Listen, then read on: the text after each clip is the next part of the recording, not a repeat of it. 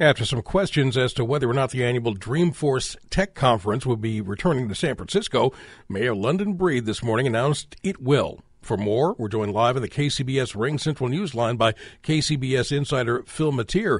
So, Phil, earlier this year, Mark Benioff, CEO of Dreamforce, said it was Salesforce. Excuse me, my forces are not with me. Announced that it was questionable whether or not they'd be coming back. Yeah, the force is not with me. What changed his mind, do you think? I gotta love it. She put out the tweet. She has the smiling Mark Benioff at a Warriors game, sending it out. I think the photo is about a year old, but the message is new.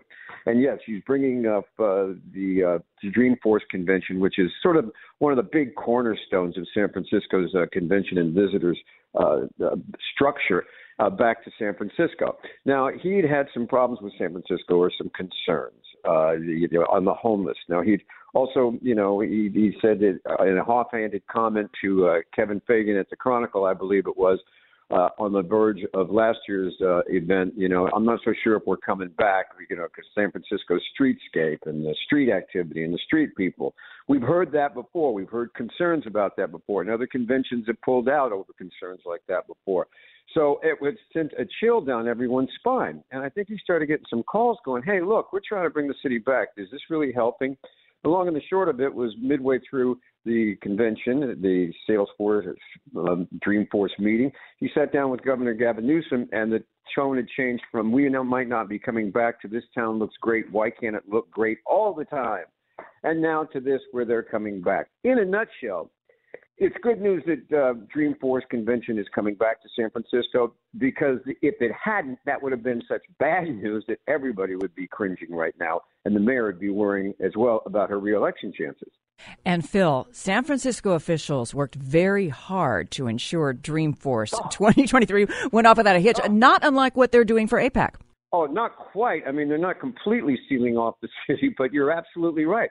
They set up a zone around the convention center, flooded it with cops and ambassadors, cleaned the place up, made everybody feel comfortable. It was cordoned off naturally for this event. But yeah, they went completely out of their way, and they're going to be bringing it back.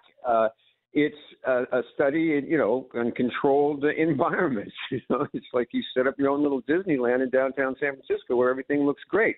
But that's what the city is looking, and that's what it's needing. And I will tell you this, as one City Hall insider told me this morning, it's a lot better for Mayor London Breed to have that convention coming back in September next year, because she's up for re-election in November. And if it hadn't been coming back, everybody would have been pointing to that as a reason why we might need to change at City Hall. This way, she's got at least that.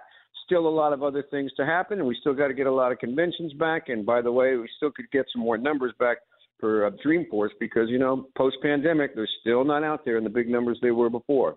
Well, I'm glad you used Disneyland as your metaphor, because I think the price is about the same.